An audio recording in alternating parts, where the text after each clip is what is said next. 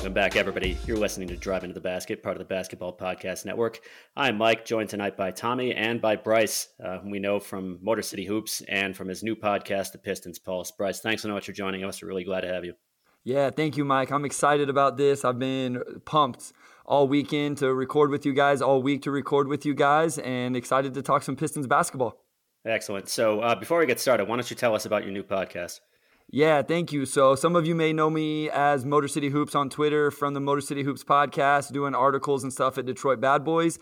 But recently I started a new podcast with Omari Sankofa II, Pistons beat writer, and that podcast is put on by the Detroit Free Press. So we put out new episodes every Tuesday. This Tuesday, yesterday, was just our second episode. And so just go check that out after you listen to the Driving to the Basket. Check out the Pistons Pulse on wherever you listen to podcasts. Fantastic, man. Yeah, absolutely. Looking forward to myself to listening to it. So we're recording this literally just after, about less than a half hour after the Pistons defeated the Atlanta Hawks in overtime to win their, I believe it's the sixth in 8 games. One player who stuck out, a guy who hasn't gotten to play much until recently, is Isaiah Livers. And I know we were all very impressed about, how he played in this, really his first extended run. So to you guys, what really stuck out from what we saw about him, what we saw from him tonight? Yeah, I just think he does a lot of really high basketball IQ things. We were talking about this before we started recording, and the shooting has to be there, guys, right? Like he has to be able to knock down shots. If he doesn't do that, then I'm not sure any of the other stuff matters. That's the most valuable asset.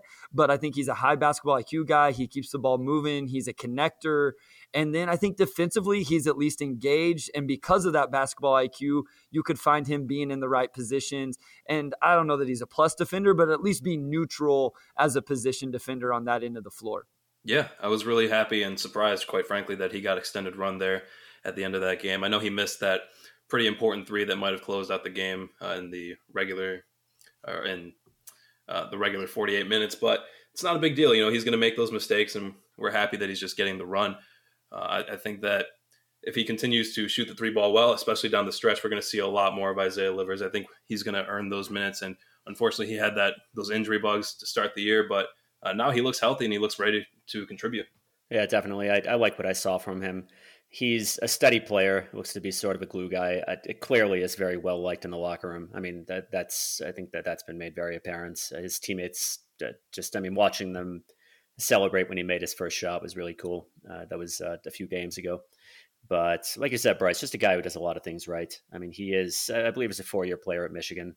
And, there are certain downsides with that, of course, just in terms of upside, coincidentally. But also, those guys tend to come out as more mature products. And you can tell he's a player very similar to Saddiq Bey, in which it seems like you can count on him to make the right decision in most situations, to read the floor well, to make the right pass. And also just the kind of player I really like in that he's clearly a very team first sort of guy. So I agree. The shooting, of course, that's going to be his primary utility in the NBA. Maybe he'll attack some closeouts, but I liked how he moved on defense. I liked how he made the right pass off the drive on offense. And yeah, I mean, you need those kind of role players. So it was just good to see. But I just really like players who like him, who are just hard workers who play for the team, period. No frills. Yeah, and I think, I don't know that the upside is there, like you said, to be like a starter. Like, I don't know that any one of us three thinks that that's a potential for Isaiah Livers. And right now, I think we'd all also agree that high-end talent is really what this team needs. So it's exciting to see Livers play well and maybe be another guy that could be a member of the second unit. I think what's important is, still acquiring the top end talent, a couple more starters to go along with who they have. But it's nice to see, a second round guy, Troy Weaver, possibly hits on another guy in the draft that, late in the second round that maybe contributes. Maybe he just settles into that second unit and can provide some shooting and floor spacing, high basketball IQ, and he can just grow with this young team. Absolutely. You said it. It's the floor spacing that we need. This team desperately still lacks three-point shooting. That was definitely a focus that they had going into the offseason, and Isaiah Livers is one of those guys that they tried to use to address that. Even if we have that top-end talent, you see it right now. If you don't have the right pieces around them, they're going to have a significantly harder time, and I think we're seeing that a lot right now with Cade. Yeah, well, one last thing I just want to say about Livers, and this is just it's a relatively small thing, but it's a valuable thing. He can shoot threes. His shot form is such that he can shoot threes through heavy coverage. It's a high arcing shot that isn't really bothered by closeouts, and that's just a very valuable skill to have. Just not only in that defenders really have to close out on him and can't give him space, but it's just a really nice tool to have. It might seem like a small thing, but it is a very nice tool to have. I think what Tommy said right there is really important that, yeah, you have Cade, you have Sadiq, Jeremy Grant right now. I don't know if we want to call it a big three. I've seen that thrown around on Twitter. But having the right talent around them helps them shine. I thought that was a really good point you made, Tommy. And that's why Isaiah Livers being on the floor and playing well is really important. I think it's the same thing with Kelly Olynyk. I realize Kelly Olynyk's not an important piece of the future of this organization and this team, but him bringing what he can bring to the table. And we've seen him not play well this year, admittedly. But whenever those guys play well, it lets Cade have nights like we saw on Monday night. It lets even guys like Killian Hayes play better. And so I think that's why it's important to have those tertiary guys playing the game well, spacing the floor, being good teammates. Yeah, absolutely agree. Definitely. And I mean, everything really in the Pistons season had gone wrong up until recently. Like, I don't think that they're like a 6 wins in 8 games sort of team in the long term of this season. We got 17 games left, but definitely we've seen a lot more of what I think the team was intended to be, which was still a team that wasn't going to try to make a run to the play-ins, but a team that wasn't absolutely terrible. So, but yeah, on to Cade. Had kind of a characteristic game tonight, and that, 10 assists, great. He was good on the boards and did all of his usual things. The scoring efficiency really wasn't great there. That's something he's struggled with recently. But, even when I think we're all confident that the scoring, in particular the 3-point shooting, will come along. But he just continues to do things just his presence on the floor, how he sees the game, the gravity he draws, even when he's not scoring well, really just makes everybody else on the floor better. Yep, 100%. That's it. Despite the fact that he has, for the past maybe month, he's been shooting it a little bit worse, well, considerably worse than his Rookie of the Month showing in January. He still gets all the respect from opposing defenders. They're still guarding him tightly. He's still collapsing defenses. He's still getting double, triple teams. It doesn't matter. And he's still making effective plays off of that gravity. And that's going to be the most important thing. I don't think anybody's really worried at this stage about him being a poor shooter in the long run, even though for the last month or so he's been struggling. It's just about what he's able to do with that gravity and with that respect that he has earned and is getting from the opposition. Yeah, I can't help but wonder sometimes about the three-point shooting in terms of, is he going to end up being like a 40% three-point shooter in the league like we saw in college? Or is he going to end up capping off, in the mid-30s to the upper 30s? But at the end of the day, Tom, I love the word gravity. Like CJ Marchesani, I don't know if you guys know him or not from Twitter, or if the listeners will know that name. If you guys don't, you got to follow him on Twitter. He does some great stuff. But he was kind of the guy that put me on gravity. And Cade has it. And he gets double teamed whenever he starts just working people in the pick and roll. And the mid-range, we've seen it. It's not always efficient, but we've seen it be good at times. But I love his craftiness around the rim. I don't know if it surprised you guys or not, but I think the biggest thing that surprised me about Cade Cunningham is his ability his wiggle to go by guys and then finish at the rim. Again, not always super consistent, but he can do it with his right hand and his left hand. Yeah, he's been crafty. I think it's been a pleasant surprise that he's got more burst than I think some people were expecting also, but he's just a smart player. At this point, he's operating at a bit of a disadvantage because I don't believe he's actually 220. I think he's pegged a little bit higher he weighs quite a bit lower than what he's listed as. The guy has a lot of space to add strength to his frame, and that's not something you do in the middle of the season. It's very difficult to do that with kind of the grueling cardiovascular regimen these guys are under between training and actually in game. You typically make that jump in the off season, and I think you pair that craftiness with considerably more strength. That'll make it much easier for him to kind of barrel his way through or not be knocked off of his stride so easily, and you'll see real progress. As far as his shooting, I'm actually pretty confident he's going to be a 40% guy, but also, on catch and shoots. I think that the pull-up three is going to be an important part of his game as well. Oddly enough, he's actually shot quite a bit better on pull-ups than on catch and shoots, at least since the beginning of December or so. So I'm confident in that. And the mid-range game, he's shot about 50% on mid-range pull-ups since the beginning of February. And that's just a good tool to have, so the guys have to cover you more closely, and also just if you need to create offense. I mean, that's a very helpful tool to have. Yeah, I agree with you with the bulk. I think you can tell by his play style, he wants to be able to, I don't want to say bully people, but like play through contact. He has a nice little, I think he has a nice mid-post game, a little baby hook over his left shoulder. When he attacks the basket, you can see him seek out contact at times. I think he had an and one late in this game on Monday night where he missed it, got a rebound, missed it, got a rebound, and then eventually got an and one and played right through Bogdanovich. So, and the other thing is he's going to start getting to the free throw line eventually. I've been begging and begging and begging. And if you guys listen to Tuesday's episode of the Pistons Pulse, you'll hear me talk about begging Dwayne Casey. I asked Omari to talk to Dwayne Casey about getting a technical in defense of Cade Cunningham getting some more calls. Yep, I know exactly what play you're talking about. It was the one where he lost the ball out of bounds and he insisted he got slapped on the arm, and you just see Casey just standing there stoically. I thought of you when I saw that happen because you've been talking about that for months. I totally understand. And yeah, you mentioned the mid post hook. That was something that he definitely had at Oklahoma State. I feel like he did that more at the collegiate level. And I think that the issue is it's what you alluded to, Mike. It's the lack of size in the NBA. It's an adjustment that needs to be made. It's something that'll happen as he gets older. He's just naturally going to put on some size. And right now, I think it's kind of showing itself more as that mid-post fadeaway. Like he'll put his shoulder into a guy and then back off of them and put up a jumper. And he's been knocking them down, and that's so useful in the NBA, especially as a heavily on-ball player. If you're like that 3-level scorer, you're so much harder to guard. So it's great that that's showing there. But yeah, I think the next natural add that you want to see is that mid-post hook, because like he's going to be backing down guys. Once he gets stopped short, he can either pass out of the paint or he can go up with that right hand.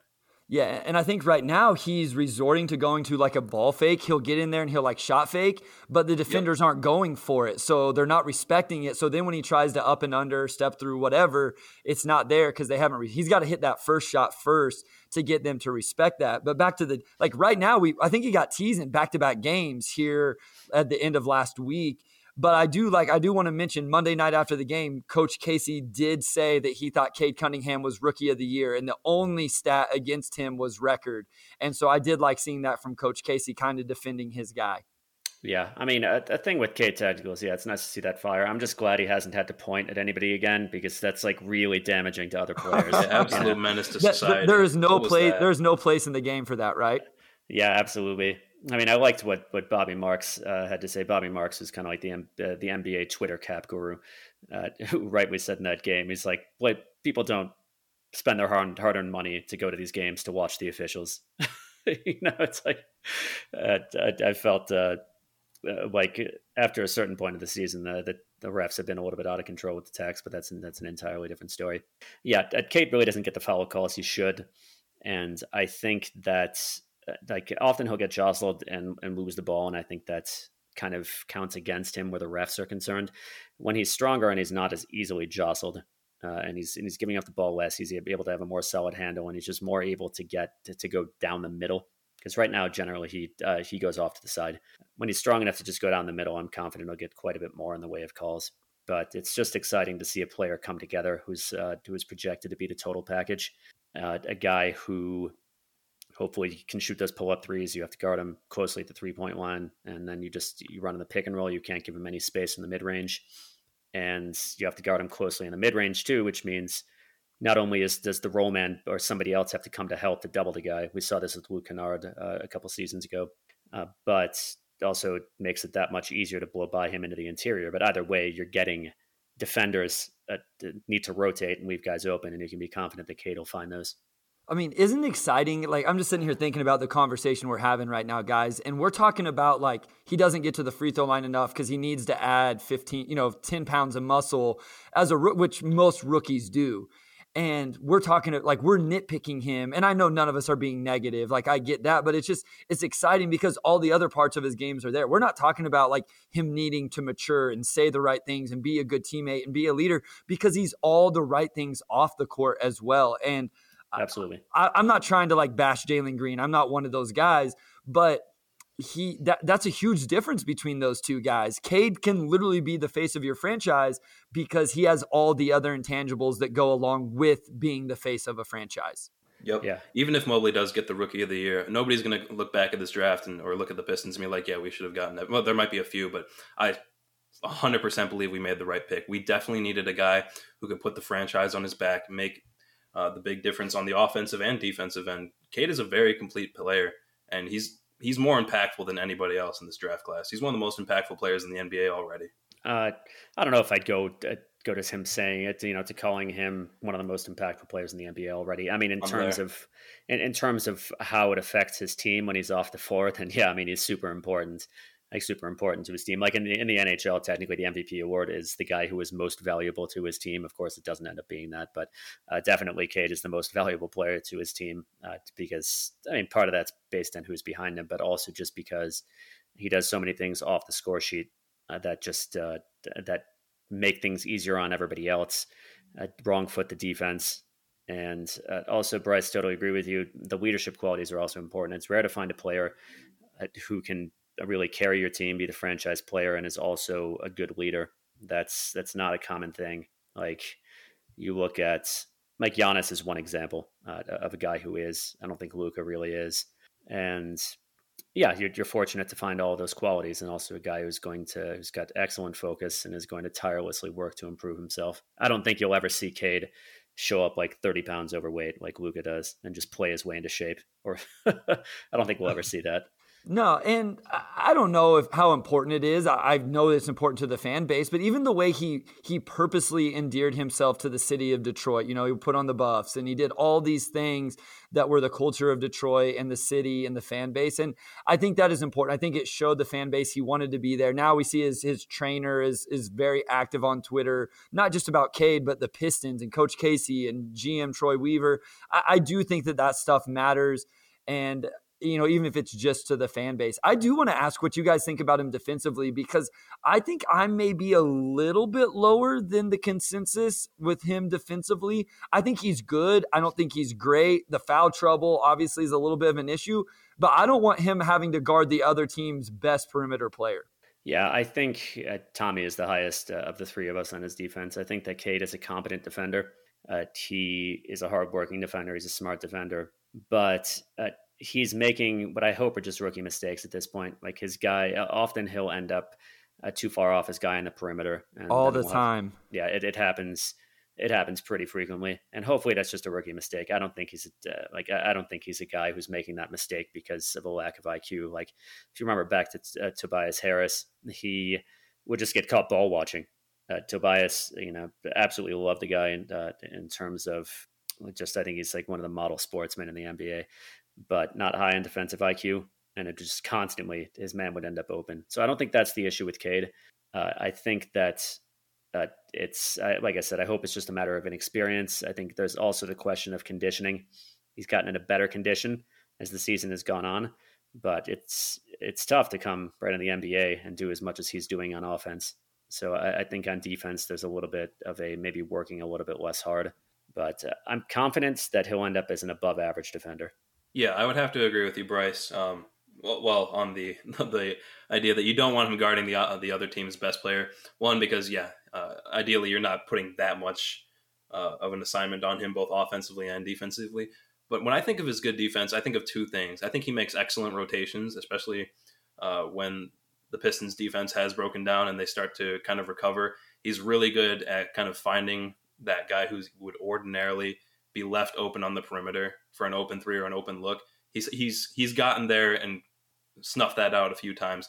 But the other thing is closer to the basket, especially like in the paint, he's really good at not playing defense with his hands. I know that I feel like that's been a recent development, the thing where he's been swiping at the ball and getting those reach-in fouls. I hope that just gets taken care of, but especially early in the season, I thought it was really impressive the way that he would defend with position. It seemed like he wasn't trying to block a shot, the shot with his hands.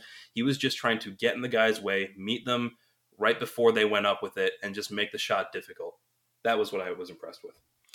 Yeah, and so I think you brought up a good point with his conditioning, Mike. I think that was something that was talked about quite a bit, but he did play 43 minutes on Monday night in an overtime game and then looked good in the overtime part.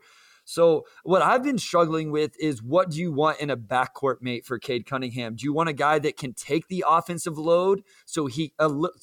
Let me backtrack a second.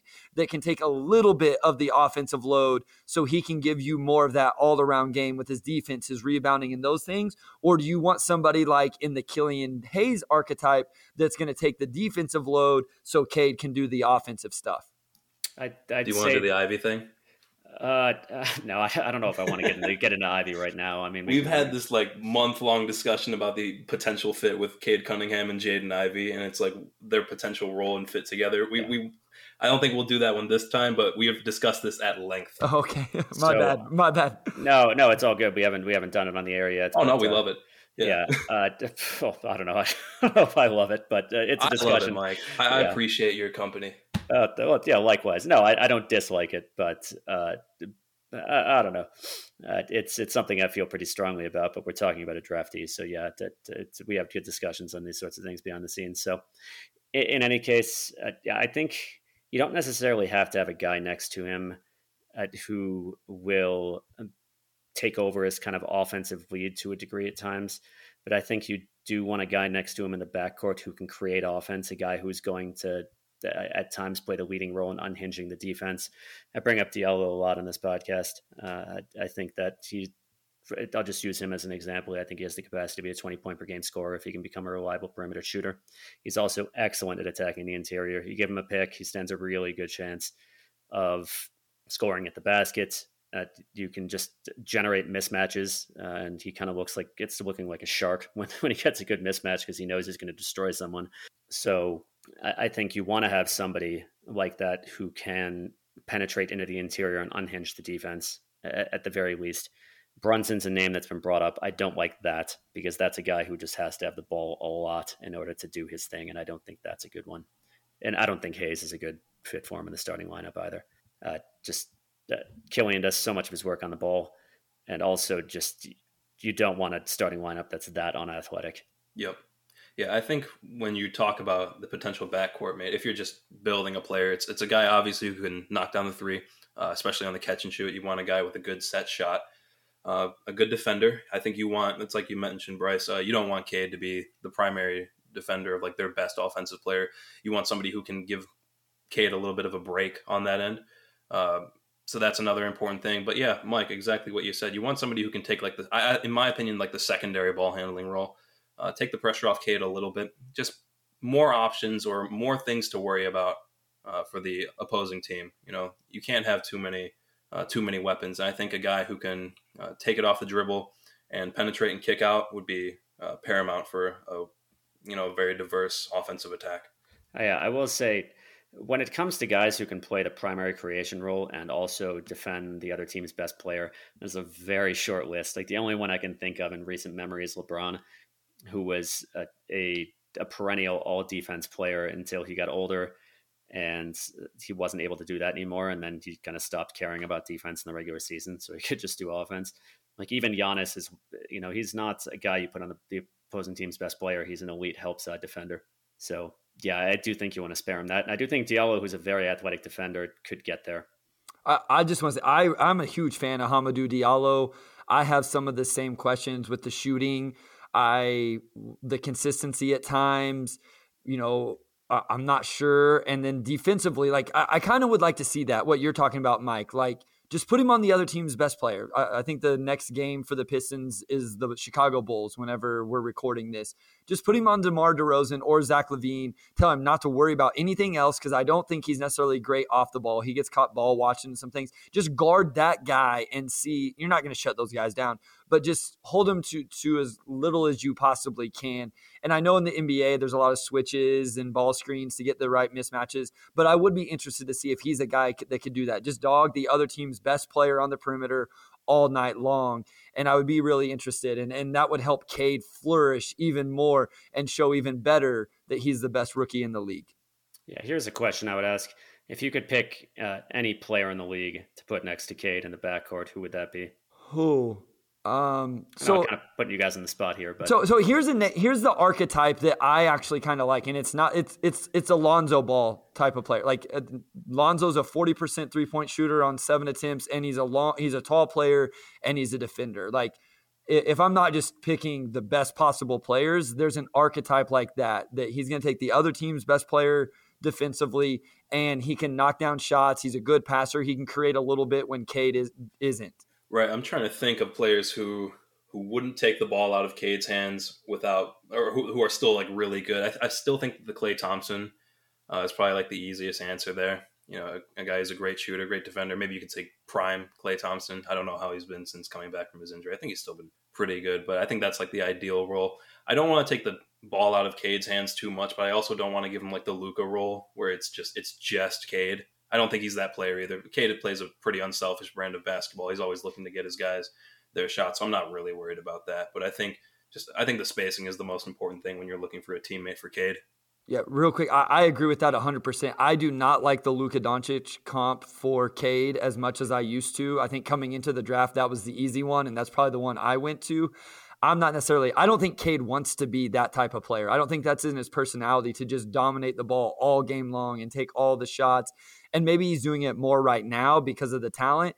But I think ideally he plays a role where, you know, he doesn't take as many shots. He gets 10 assists a night, not every night. He's not going to average 10 assists, but, you know, he gets his teammates involved. He gets 8 rebounds, and he just shows that all-around game that makes Cade Cunningham so special.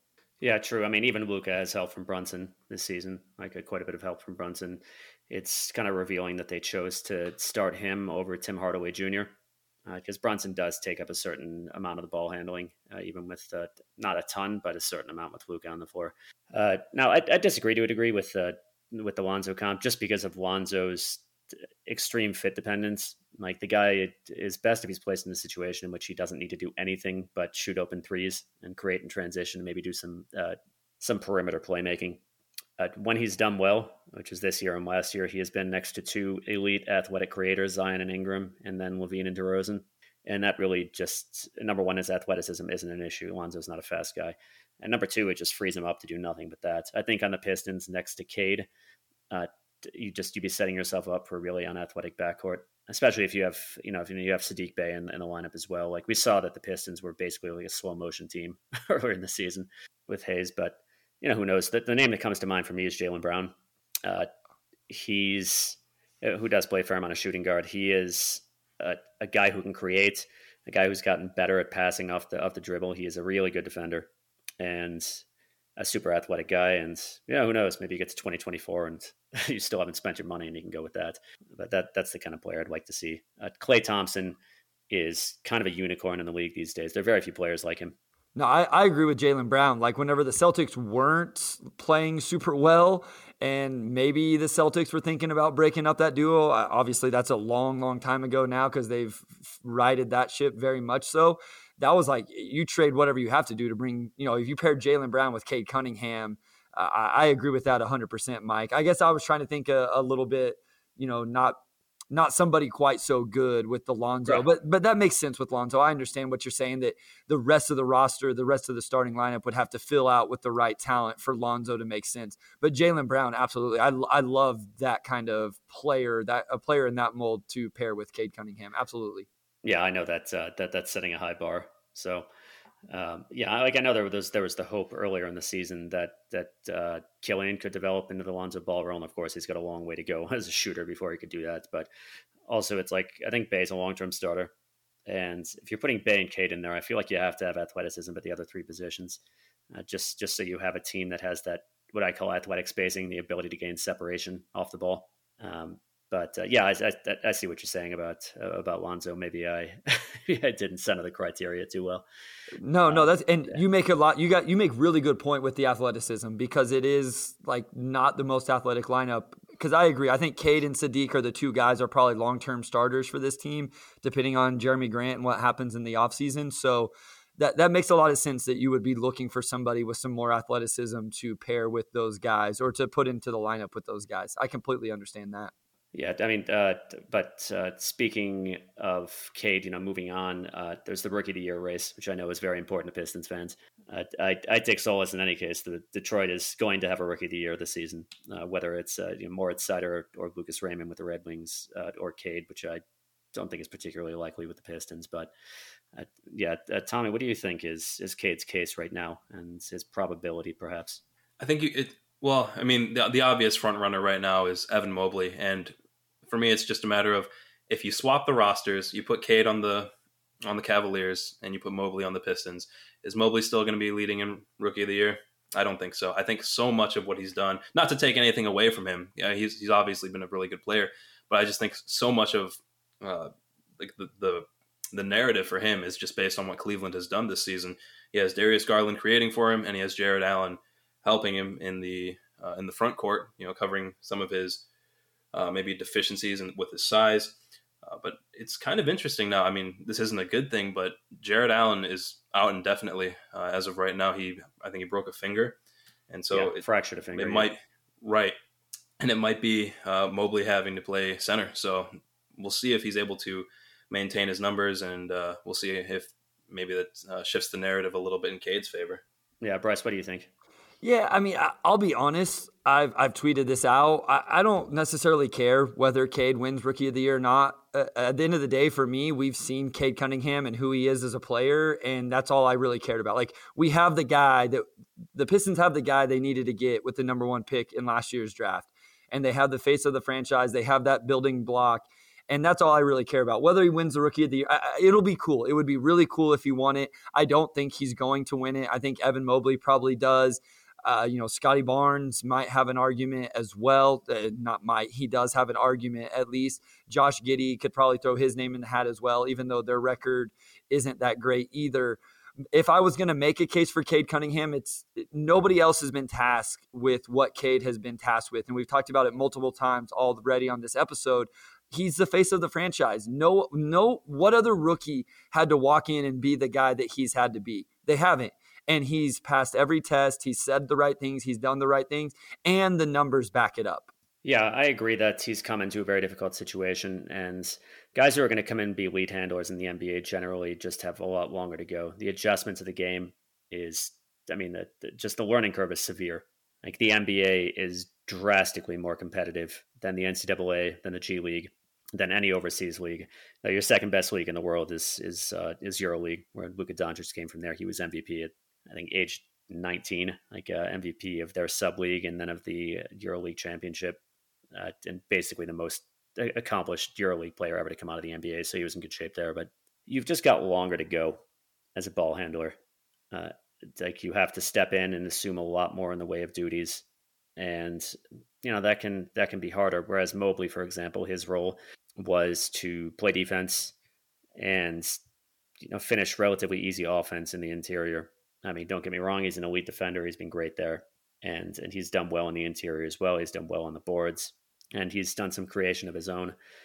But he and Barnes, Barnes came in, was asked to finish relatively easy offense and to play elite defense. And these are both guys who do great off the score sheet.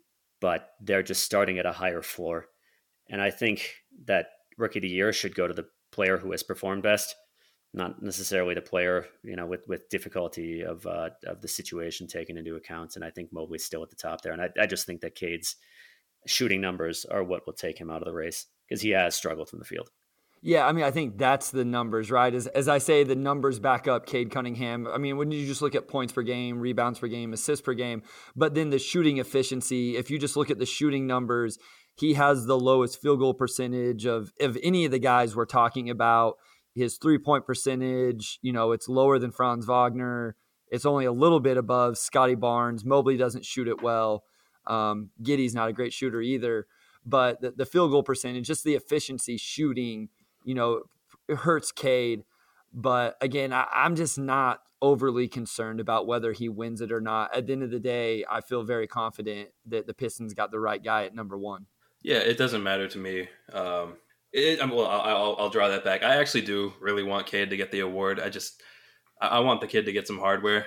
I think it would be really cool. Maybe it'll help him get some respect from the refs. I don't know what it'll take at this point. But even when you factor in the field goal percentage, it just goes back to the difficulty of shots. Scotty Barnes, he's getting a lot of his offense right at the rim, and it's through extremely good athleticism. Evan Mobley, he's finishing plays, like you said, Mike.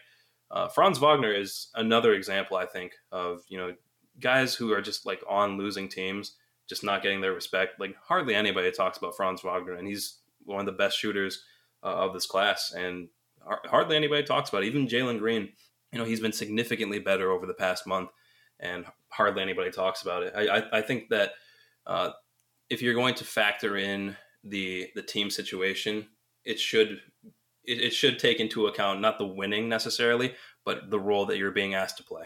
Yeah, I agree with that also. And I just wanted to say real quick, I know it's a Pistons podcast, but I got to admit, Scotty Barnes and Franz Wagner have both been way better than I anticipated them to be in the league. Yeah. I was not high on Scotty Barnes at all coming into the draft. I was shocked when he did. And just watching, I don't get to watch a lot of other NBA games because I'm just so laser focused on the Pistons. And then, my high school season, which is over now, I get to watch a little bit more. But the games the Pistons have played against the Raptors, I have to admit, I've been impressed with him offensively and defensively. He gave Cade some struggles there late in the game here recently. So I've been impressed with both of those guys and what they've done in their rookie seasons. Yeah, I agree. I think they're both going to be great role players. And if Scotty Barnes can get his 3-point shot together, maybe you have a borderline all-star there. Barnes also, by all accounts, just a stellar personality, a guy who's going to be a team leader at, I think he's 19 now. He's about the same age as Cade. They both bring that to the table. And yeah, I think he's going to be very good in this league. I think he won't be as good as Cade or Mobley, but they're both going to be valuable players. It just comes back to the shooting numbers. And I agree with you, Tommy. He has a higher degree of difficulty in his shots, but he's also just not hitting his open threes. I think he's at about 32% on the probably worse after tonight on open threes. And that comes down to just poor shooting. If he were shooting significantly higher from three, then you just look at his self-created offense from the interior and maybe discard that a little bit, and his efficiency would be quite a bit better. But at this point, he's hovering around 50%. And as a rookie, you don't care about this. He's a pretty inefficient volume scorer. He's not the worst in his class, and you just don't care based on the kind of shots he's taken. But of course, the three has to improve. And I think it will. So yeah, I think that it's possible Cade goes supernova and that Mobley really drops off now that he's forced to play center, probably, and he doesn't have Jared Allen around. Jared Allen was an all-star, but yeah, I think that Cade would really have to improve his shooting to do it. But yeah, I don't care either way. It's like you guys, I'm not concerned with the award.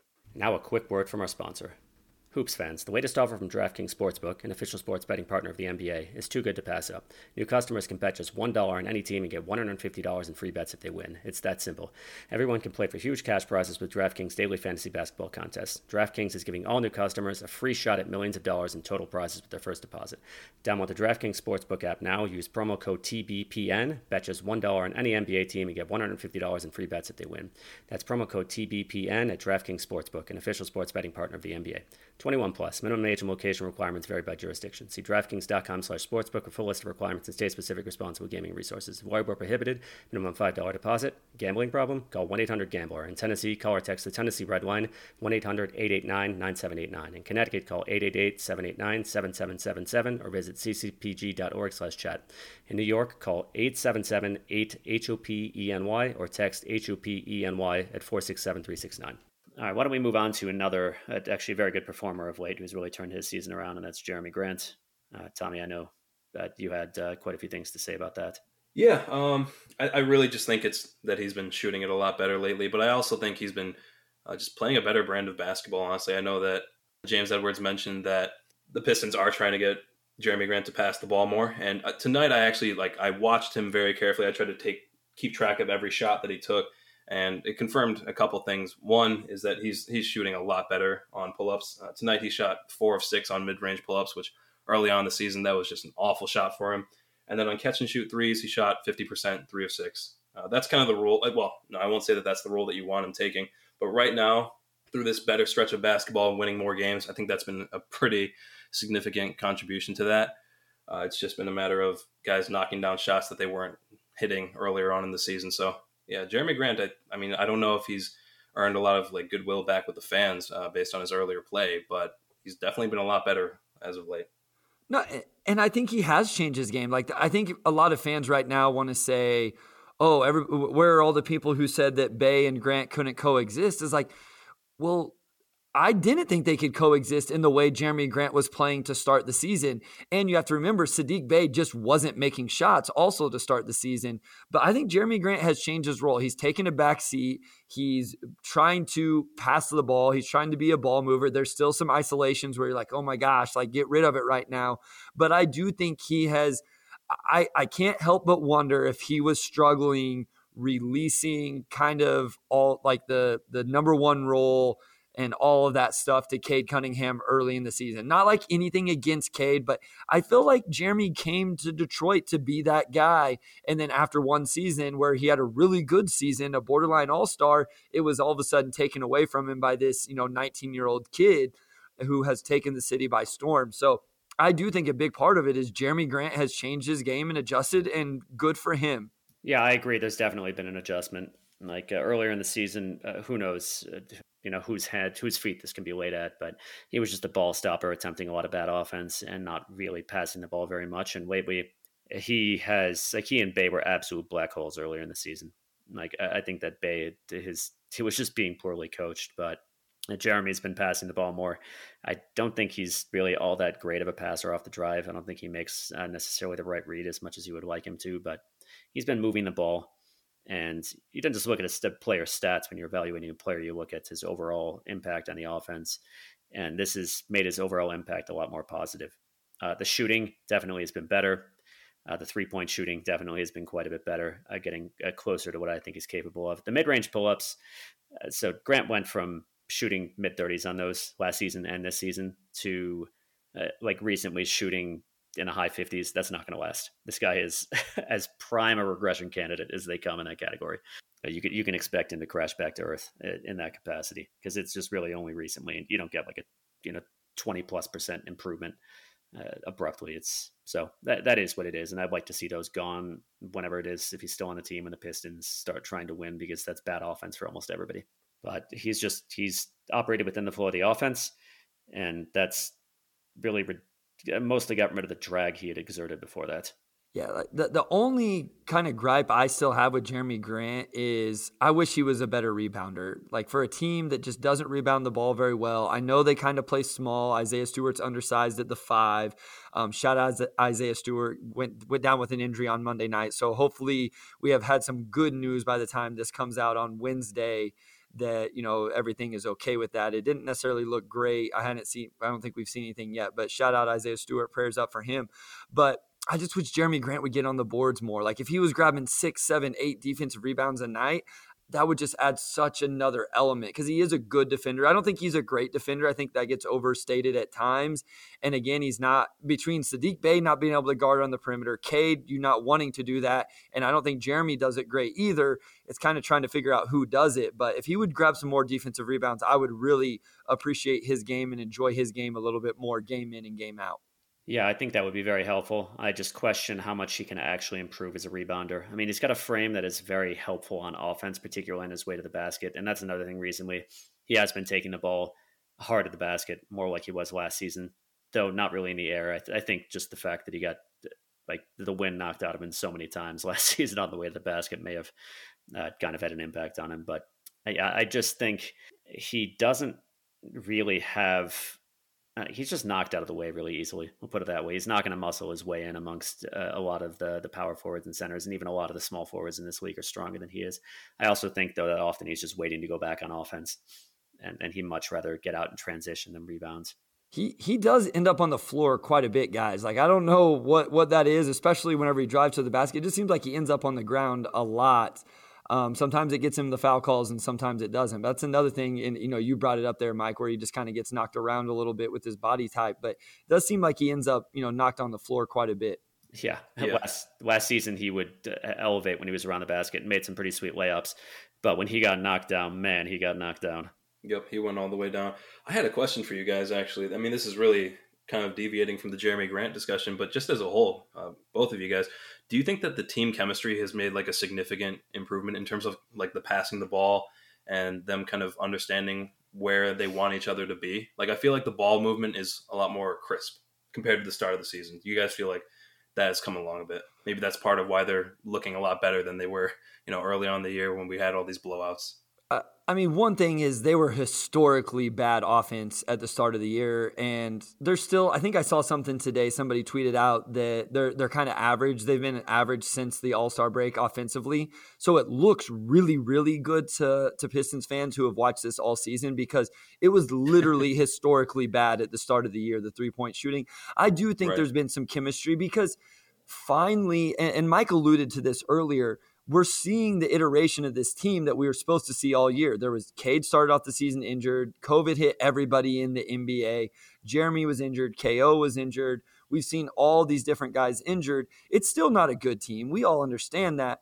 But you're seeing what the vision was for the team now that everybody's kind of healthy. And I do think there's a little bit of chemistry developing. One, because everybody's settled into their roles and the roles they are supposed to have. And the other thing, guys, I think you guys know this, winning helps a lot of that as well. And they've been fortunate enough to pull out some close wins recently. Yeah, you mentioned COVID. I just got to say, probably my favorite win of the season, in a season that's not really meant for winning, was that one against San Antonio, where it was Saddiq Bey and Hamidou Diallo and Luka Garza and a bunch of G League players. Like, that was such a feel-good win. I think it was on New Year's Eve. I could be wrong. But the crowd was super into it, and this was just a group of players just scrapping and grinding their way to a win over a team that was missing players but had a lot more talent. Yeah, that was just a lot of fun. But I think that things look a lot crisper on offense. I don't know what to lay. I really just don't know where to at what or whose feet to lay that. I just think in general, like, the passes are a lot more on target. That was definitely something that was an issue to start the year. Like, guys would catch the ball off sides, and then whatever little advantage was created by the driving kick, it was gone instantly because guys didn't catch it and then attack quickly. I think just the timing of it and just knowing where the other guys are, it's one of the things, like, you just brought up the Spurs, like those historically good Spurs teams, like the chemistry there was just next level. I think that's kind of what we had the opposite of that going on. Yeah, Bryce is telling me that game was on New Year's Day, and they did beat the Bucks the next game, but that was with most of the roster back. I also really liked from that game. I know I'm just musing at that point, but it seems you got kind of like a bromance between Saddiq Bey and Hamidou Diallo, which I think is cool. Yeah, I agree that just the offense looks better in general. That helps that Grant is passing the ball. I just don't know where. Yeah, the Spurs offenses, like, those were amazing. Like in 2014 in particular. I mean, you've got Greg Popovich and 4 Hall of Famers on the team. That's very helpful. But they just cut the Heat to pieces. I mean, it was really something to watch. Like that was just like they called it the series between the Pistons and the Lakers, a 5-game sweep. That was a 5-game sweep. I mean, they just annihilated them. And I love seeing that kind of basketball. I don't think we're really going to see it under Dwayne Casey, who's got an offensive ceiling, but he's been better lately. No, I agree with that with Dwayne Casey. I think there's a lot to be desired with him, X's and O's wise, offensive and defensive scheme wise. I actually do. I think I'm kind of known as a defender of Dwayne Casey for people who follow me on Twitter, listen to the podcast or whatever. And I think that's probably just because I'm a coach. I'm fine with the trade-off right now because I do think Coach Casey's doing a good job turning these guys into professionals, showing them the right way to do things, those type of things. But he absolutely leaves something to be desired when it comes to the creativity of some of the X's and O's. And, especially with a young team, it's definitely taken a while for them to do what you're talking about, Tommy, gel together, get the ball moving, know where the next pass is supposed to go. That might be Coach Casey. That maybe just be young players. But it will be interesting to see. I don't know how much longer he's the head coach of this team, but whenever there is a new coach, kind of what they can do offensively to make it a little bit more fun to watch. Yeah. All right. If you guys are ready, why don't we move on to listener submitted questions? So number one, we all got these from the Detroit Pistons subreddit. Thank you all for submitting. So from Hadouken 432, Street Fighter fan, obviously. Maybe what the best fit for Killian is. I'm looking like on the team right now. He's definitely looking better these past few games. Is that a product of coming off the bench or just improving in general? I'll just take this one. I talk a lot about Killian. So he has been improved. This is a situation, though, I think, in which I think it's important to recognize context. So you can forgive a lot more on the court for players on a bad team. Killian has improved. Killian is still a minus player with a lot of flaws. These are players like Killian, Bagley right now. Bagley was had for very little as a reclamation project for a reason. These are players who would not play on good teams. So I think that's Killian, who is only going to capitalize on his potential as a handler, is much better suited to a situation in which he can handle the ball more. So I would say the bench is better for that. I think it has been good for his confidence as well. So I would say pretty unequivocally that's the best situation for him. And the improvement, I would say, coming a combination of coming off the bench and just playing more confidently. Yep, I would 100% agree with you. I love that they've been bringing him off the bench, and there's even been some discussion lately that I've seen about maybe putting him back in the starting lineup. And I think that has just as much to do with who's there currently. Corey Joseph, people don't like him for some reason, but I would not do that. I would keep Killian exactly where he is. For the past few months, I feel like he's been improving in terms of confidence and just getting to the rim, because that was one of the big things. He was unable to generate advantages because he could not drive inside and he didn't shoot well enough. Unwilling to drive inside also, which has changed to a degree. Yeah, and even when he would attempt to attack, I mean, he was just getting pushed left and right. Now he's actually getting significantly closer to the basket. And I think a lot of that has to do with the fact that it's bench competition. It's a reduced level of athleticism, and he's just able to take more advantage of what he has. And maybe it is a confidence thing about like not having the spotlight on you. Maybe there's just less pressure, but he's taken it in stride. He's taken it as a professional, and I just don't see any reason to mess with it right now. Until you fully trust that he's absolutely actually turned the corner in terms of confidence, in terms of shooting, in terms of attacking the basket, I don't see any reason to pull him from that role. No, I agree with both of you 100%. I think he's a guy that wants to have the ball in his hands, and that's where he is most confident. And I can't help but wonder if when he's playing with the first team or the starters, if he's always wondering, what should I do? It's Cade, it's Jeremy, it's Sadiq, but in the second unit, he has a little bit more confidence to, just do what he does. I don't want to say dominate the ball, but, have the ball in his hands, and he's not worried about those things as much, and he can just play. So I agree with both of you, and I think he should stay in the second unit for the rest of the season. Yep, that's a great idea. That's a great point. Yeah, I agree. Moving on from working performance 3, if Marvin Bagley works out, do you still draft a big? Is that contingent on Grant staying here? We'll be drafting a big to come off the bench behind Stu. Bryce, what are your thoughts? So let me. I don't think anything on the roster should sway this team from who they want to draft. So, if it's Jabari, if they have a top 3 pick, they should take Chet or Jabari or Paolo no matter what. I think that probably ends up forcing Jeremy Grant to be moved, but I don't think that changes what you do with Marvin Bagley or anything like that. I think you take those guys at the top of the draft no matter what. Absolutely. If Chet is the best player left, or he's the best player on your board, you take him. Absolutely. And Isaiah Stewart, as much as we love him, he's not a factor. I don't think that Isaiah Stewart has established himself as like a surefire starter in the league. I still think his best role would be off the bench. I think that's like he would get. I still see him as like a low post big, and I think he would be able to get his touches there. And really, it's really more about the fit with Cade, in my opinion. Chet, I think he has more potential to actually finish pick and rolls above the rim than Isaiah Stewart. Isaiah, I mean, he's been doing this thing with the highway screens ever since that article from The Athletic. I've seen it so much more. It was a great article, but it's still not enough. I don't think Isaiah puts enough pressure on the rim, whereas a guy like Chet Holmgren or whatever big, if you have a chance to draft another big in the 2023 draft, or if you pick up another first rounder and Jalen Duren is there kind of later on, I think you take them. We just need a lot more in the way of athleticism and defense. And Isaiah Stewart, he doesn't have enough of the athleticism. Bagley does not have enough of the defense. You still need a long-term solution. Yeah, I would say with Bagley, you're not going to know until if he's going to work out. If we're talking about workout, it means even become a positive value NBA player. Because right now he still has quite a bit in the way of issues. There's the defense. He can't defend the interior. Their decision-making is an issue. He still can't shoot. He's a reclamation project, and just like Josh Jackson was, and that he's got work to do. So I think maybe you'll see him take a leap in the offseason, assuming the Pistons keep him. Either way, he's just definitely not good enough right now to impact your drafting strategy. And I'll disagree a little bit with you guys. I think that if this were a draft in which there were some sort of really ball-dominant point guard, I don't think you'd take him with Cade on the roster. But this draft is very weak in terms of point guards in the upper echelon, so that's really not a consideration. I don't think you definitely don't let Grant dictate your draft strategy also.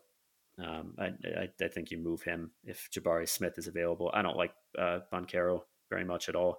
But you're just looking for talent at this point, the best talent you can get, and Grant can fetch something on the open market. I don't think Stewart is the long-term starting center of this team either. Yeah, I agree with you guys. I actually think Stu is probably best suited being the first big off the bench. And so I think if you end up in the top three, you probably end up with one of those guys that we've talked about, and then you move Jeremy Grant. If you don't, that's where it gets a little bit more interesting. You may end up getting a guard wing, in the Johnny Davis and Jaden Ivey, those type of guys that actually slot into a hole in the starting lineup, and you may keep Jeremy Grant for a little bit longer if he is, if that's what they want to do. I think the really interesting pick, and Tommy, you brought the name up, is Jalen Duren, because if you draft Jalen Duren, I say this on the episode Tuesday, I would love to see those battles in practice between Isaiah Stewart and Jalen Duren, because they each bring something a little bit different.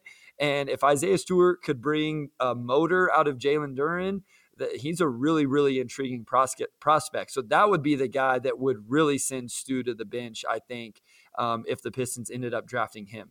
Yeah, Jalen Duren scares me. I've said it before, and I'll continue saying it until the draft. Of course, we've got a player in the recent past who resembles him a little bit too much right now. I don't want to name that player's name because I strongly dislike talking about him. All of you know who he is. You're talking about a player who has excellent athletic gifts, is very raw on offense, and has major questions about maturity, work ethic, and focus. Now, I don't think Weaver, who prizes character traits very highly, and I think that's wise on his part. I don't think he would draft Duren if he were really concerned that was going to be an issue. But if he does, it's like, yeah, maybe you hope that he can gain Stewart's motor by osmosis. But I don't think. I think Stewart's motor is special. Most players in this league don't have it, so Duren would scare me. But I don't think he'll be the name called on draft night. I'm not sure I'm sold on him either. He's the one guy I think, provides direct competition. And I know we talked a little bit beforehand as well, Mike, about I think you feel like Chet has to play the 5. So obviously that would be direct competition for Isaiah Stewart as well at the 5 position, where Jabari and Paolo are a little bit more, I think definitely 4s. Same thing with Keegan Murray, and then the rest of the guys are on the perimeter. But he's the one guy I think, I think there would be a real – if they draft Chet, he's going to start. If you draft Jalen Duren, it could be to, working performances question, where that guy may end up coming off the bench and Isaiah Stewart still starts, which would be interesting how the fan base would react to something like that. Yeah. All right. So, we should just qualify here that all of us absolutely love Isaiah Stewart. The fact that we don't think he's an ideal starter is no knock on his more positive qualities. It's just that the reason he dropped the 16 in a weak draft is because he's undersized and not vertical, and those are major weaknesses. So, all right, moving on from Libby Hero. Do you think Grant can be on this team's timeline? Tommy, what do you think? Yeah, this is an interesting one, and I think you kind of have to contextualize this one a little bit with the draft. I know that we said that the players on this team, they don't affect who you take, but it's like kind of what you alluded to, Bryce, where it's like if you bring on certain players, there might just not be enough room in the front court. So ignoring that, personally, I think Grant can still fit the timeline. It's really more about the role that he wants to play, the shots that he wants to take, and whether he can kind of work within the flow of the offense. I still see him as like at his peak, and if everything's kind of clicking, third option on a really good team. That's contingent on hitting a lot of your threes, attacking the basket hard, playing good defense, and being a dynamic scorer. I don't think he's too old, and I think that his presence is actually valuable. He's a respected vet, and he's been in the NBA for a long time, and he's not a guy who's like hated for his age by the fan base, so that's always a positive. But if you do get a guy like Jabari Smith, I would have no trouble moving on from him. I think you just take the best you can get, but I'm not looking to move on from him. This is something that we kind of touched on a little bit at the deadline. I didn't mind that they didn't trade him if they didn't get good value, but at the same time, like if in the offseason you get like even a decent offer, go ahead and move him.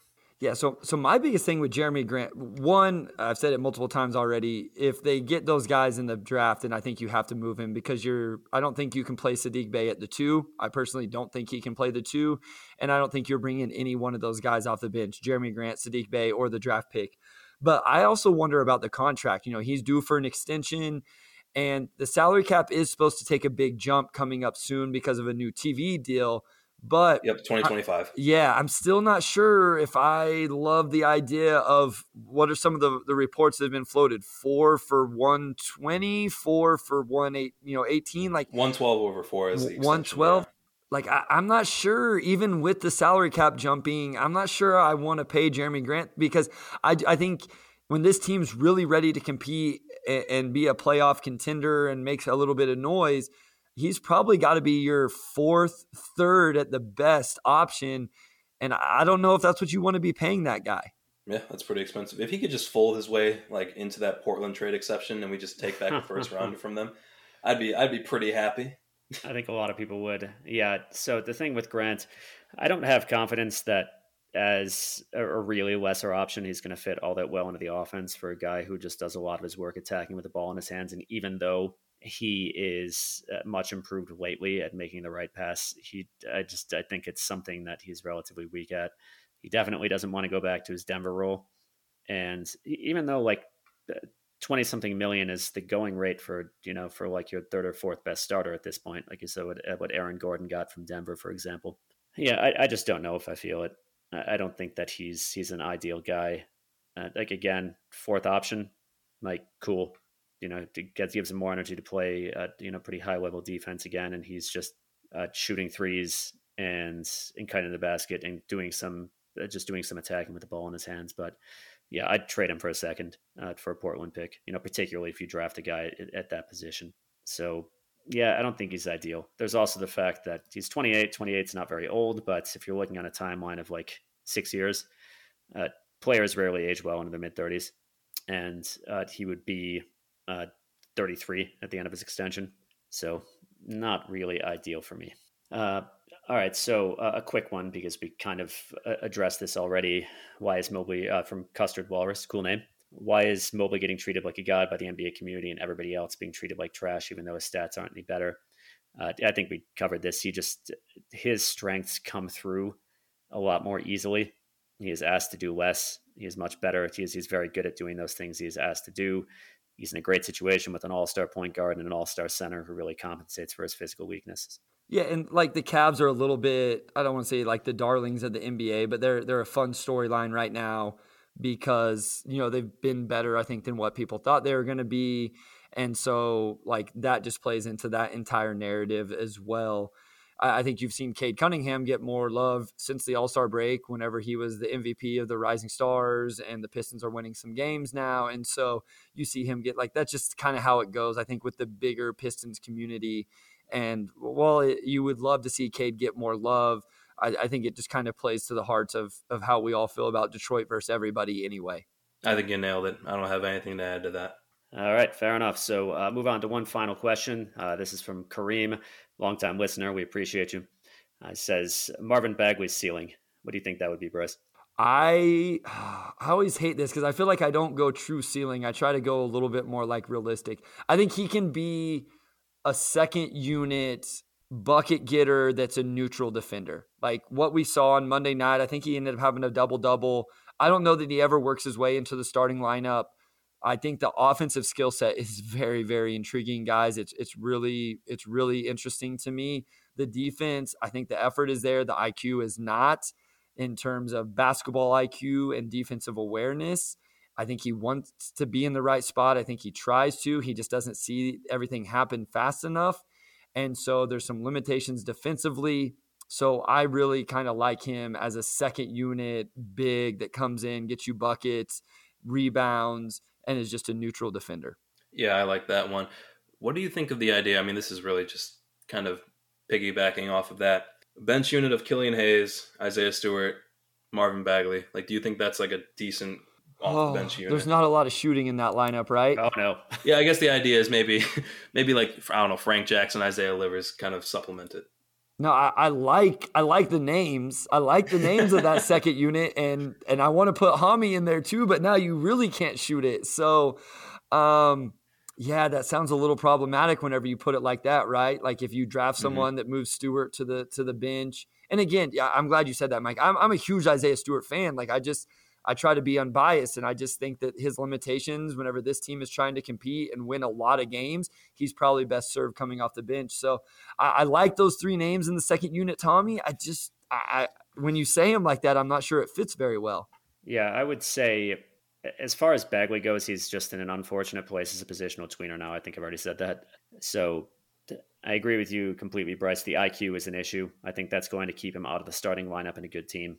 Like, it's important in the regular season to have a good rim protector, and I think Bagley possibly is going to be best suited at center, like hopefully developing into sort of like a Christian Wood role off the bench, a guy who can attack off the dribble and shoot threes.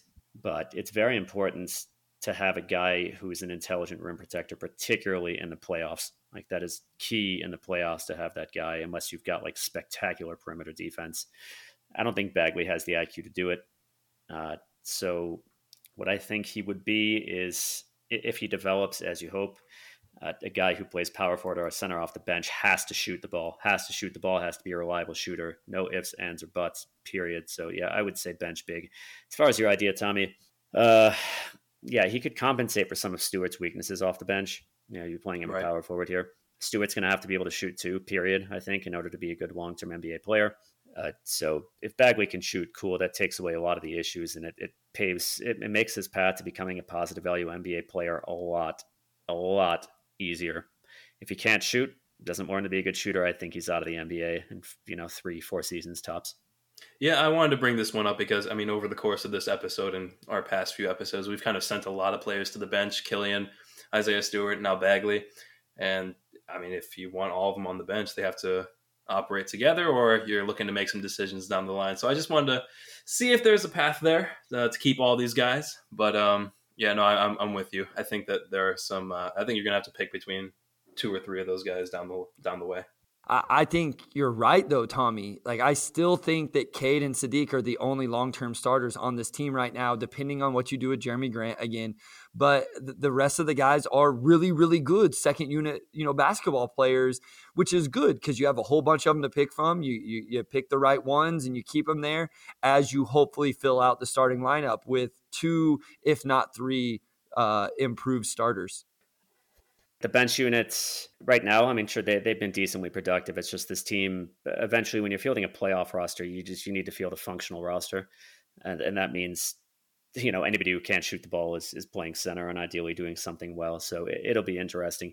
It's just, I think, not to be a downer, I think it's worth noting that the roster has a fair number of guys whose NBA future is unclear. All right. Any closing thoughts? I'm good. No, I had a blast. Thanks so much for coming on, Bryce. Yeah, I had a lot of fun. I hope the listeners like it, and I enjoyed it. Yeah, absolutely, man. It was great having you on the show. So yeah, this is Bryce. His new podcast, The Pistons Pulse, drops on Tuesday mornings. He's co-hosted with Omari Sankofa of the Detroit Free Press. Check it out. So as always, folks, thanks for listening. We'll catch you next time.